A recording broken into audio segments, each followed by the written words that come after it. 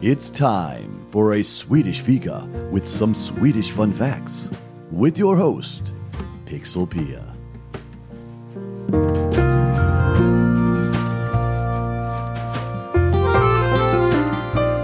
Welcome to Swedish Fika, the podcast where I take a closer look at Sweden and Swedes. In today's episode, I will talk about one of my favorite Swedish authors, Astrid Lindgren.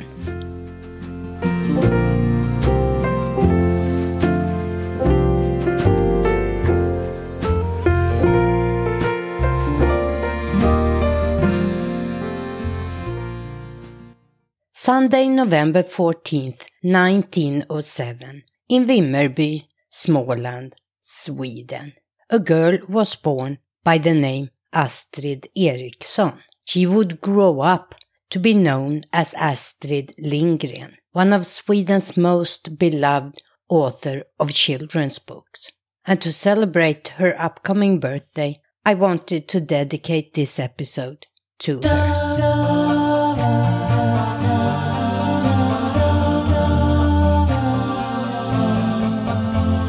As I said, she was born November 14, 1907, on the farm Näs in Vimmerby, Småland, Sweden. She passed away on the 28th of January 2002 at an age of 95 in Stockholm, Sweden. She herself described her childhood as a very happy time, filled with security and freedom. At an early age, she found the love of books and reading, as she and her brother spent time in their friend Edith's house, where they often sat on the floor in the kitchen and reading books. This kitchen is also said to be the model of many of the kitchens she described later on in her own books. And this is a quote from Astrid, where she describes how she felt while reading as a kid. It was something that engaged your entire being, all your senses, sight, smell, and touch, more intense than any other event in your whole existence as a child. A new book was something almost unbearably wonderful. End quote. After graduating from school, Astrid was employed by the Vimmerby newspaper at the age of 16. She proofread, wrote tiny notices and short reports. While working at the newspaper, she had an affair with the editor-in-chief, Reinhold Blomberg, who was married at the time. This led to her becoming pregnant at the age of 19 in 1926, which was a scandal at the time, being pregnant and unmarried. The rumors around Vimmerby about the scandal led to Astrid leaving her home and moving to Stockholm. She gave birth to her son Lasse in December 1926, after traveling to Copenhagen in Denmark, where she stayed with a family who would later on take care of Lasse as she moved back to Stockholm, and he would stay with the family until she was ready to bring him home. After returning to Stockholm, she went back to school and became a secretary. And in 1928, Astrid Lindgren got a job at the Royal Academy Club, KAK in Swedish. Her boss at the time, Sture Lindgren, would later become her husband. In 1929, Astrid had to bring Lasse back to Stockholm since the woman he had been living with got sick. This was a devastating experience for Lasse and Astrid, since Lasse saw that woman as his family. Astrid has later said that it was this experience and Lasse's many tears when he realized that he wasn't going back to Copenhagen that probably was the reason for her being so quick to take the side of a child in any circumstance. After Lasse got sick with whooping cough, he moved to his grandparents in Vimmerby and lived there until Astrid married Sture Lindgren in 1931, when he moved back to Stockholm and even took the last name Lindgren. At this point, Astrid stopped working and became a homemaker. And in 1934, she got her second child, Karin. In 1941, Karin became sick, and to comfort her, Astrid started to tell her stories about Pippi Longstocking, Pippi Longstrup. These stories that she came up with would eventually become her very first chapter book.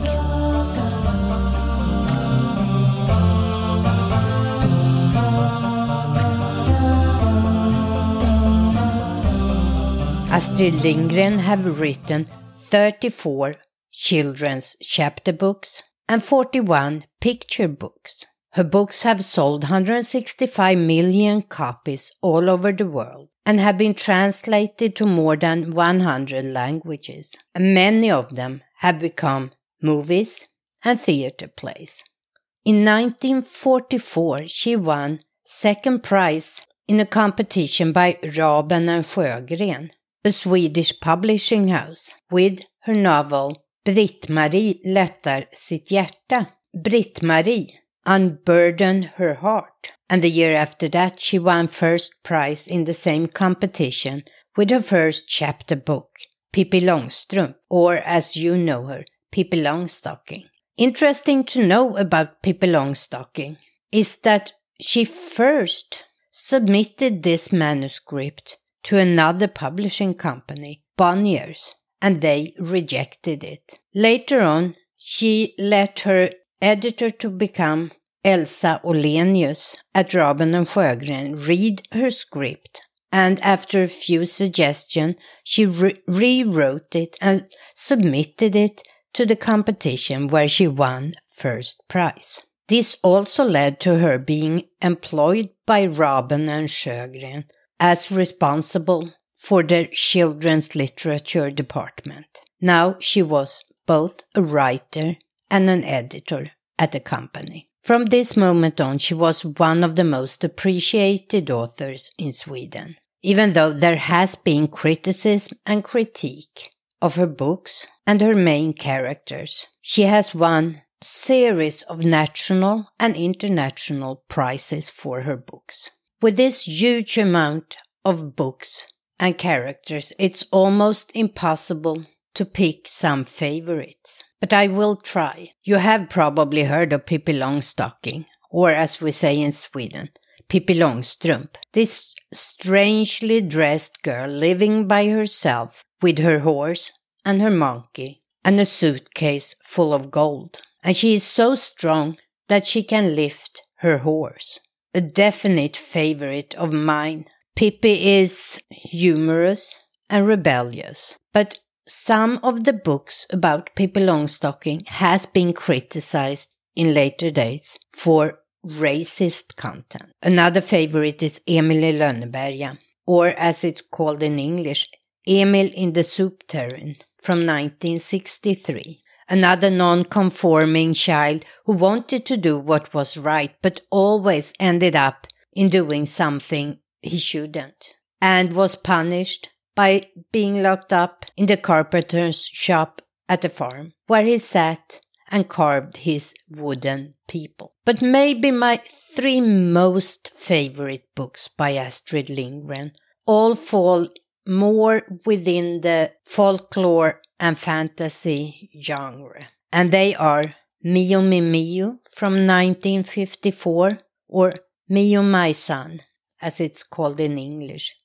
Bröderna Lejonhjärta from 1973, which is The Brothers Lionheart. And Ronja Rövardotter from 1981. Ronja, the robber's daughter. These are books that tap into feelings and hardship, about growing up and accepting difficulties, and of empowerment. Especially The Brothers Lionheart is very close to my heart.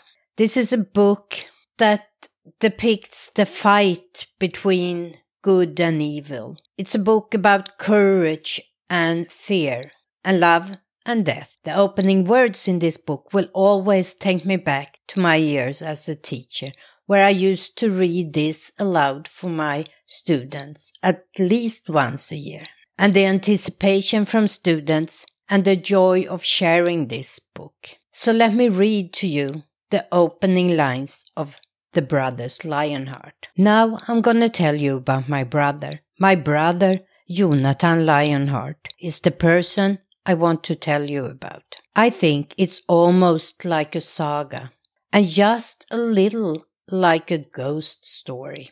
And yet every word is true, though Jonathan and I are probably the only people who know that. Jonathan's name wasn't Lionheart from the start. His last name was Lion, just like mother's and mine. Jonathan Lion was his name. My name is Carl Lion, and mother's is Sigrid Lion. Father was Axel Lion, but he went to sea and we never heard from him since. But what I was going to tell you was how it came about that my brother Jonathan became Jonathan Lionheart, and all the strange things that happened after that.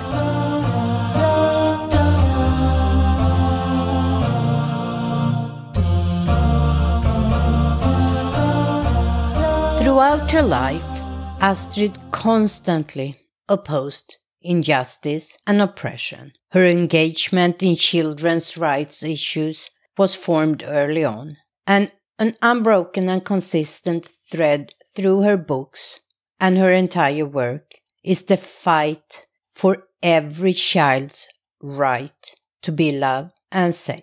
To commemorate what would have been Astrid's 100th birthday in 2007, a collection was started to build an Astrid Lindgren Children's Village, together with SOS Children's Villages. In 2009, her children's village was completed. 120 children have been given a new family, and the school and nursery provide education to hundreds of children.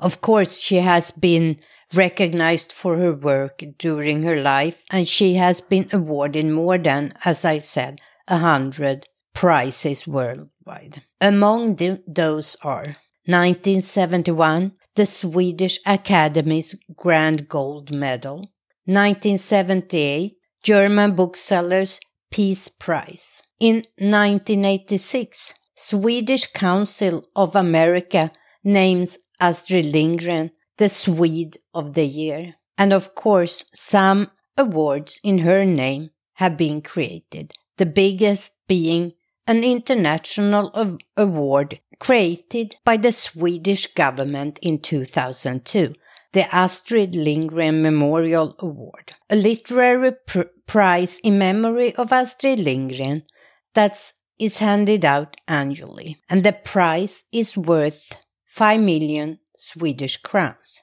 which makes it the world's largest international prize for children's and young adult literature. And then we have the Astrid Lindgren Prize that was set up in her honor on her 60th birthday in 1967. The prize is awarded annually for significant authorship in children's and youth literature. And in 2015, Astrid Lindgren and Pippi Longstocking adorned the new Swedish 20-crown banknote.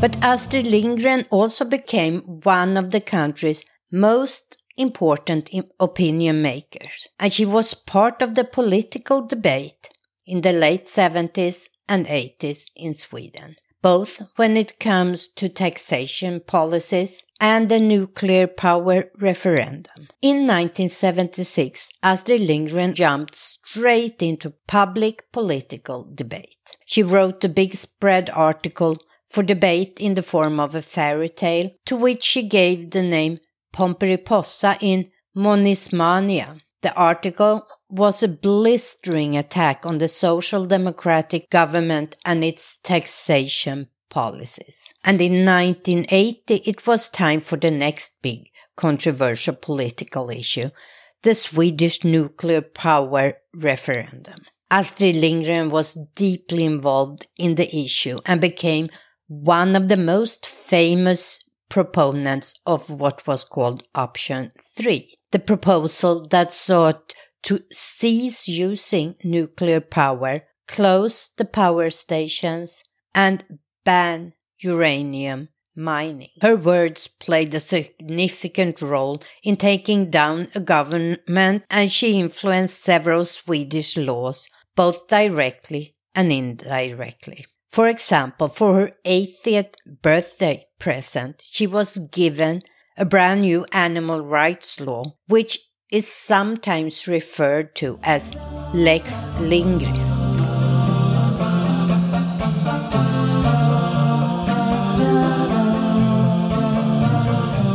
And now let me just share some fun facts about Astrid and her work. On the 1st of September 1978, the Crimean Astrophysical Observatory discovered an asteroid. And in 1996, this asteroid was named by the Russian Academy of Science as 3204 Lindgren, or the asteroid Lindgren.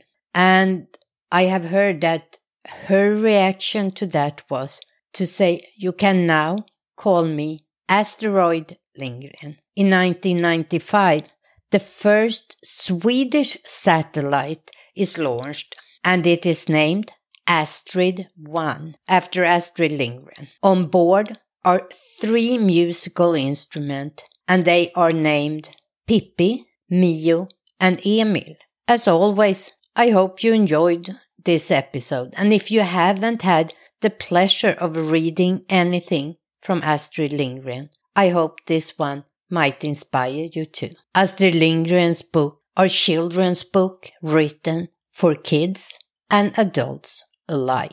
I hope to see you back next week when I will take a look at Swedes' presence in the US in a historical perspective. Until then, as we say in Sweden, hej då!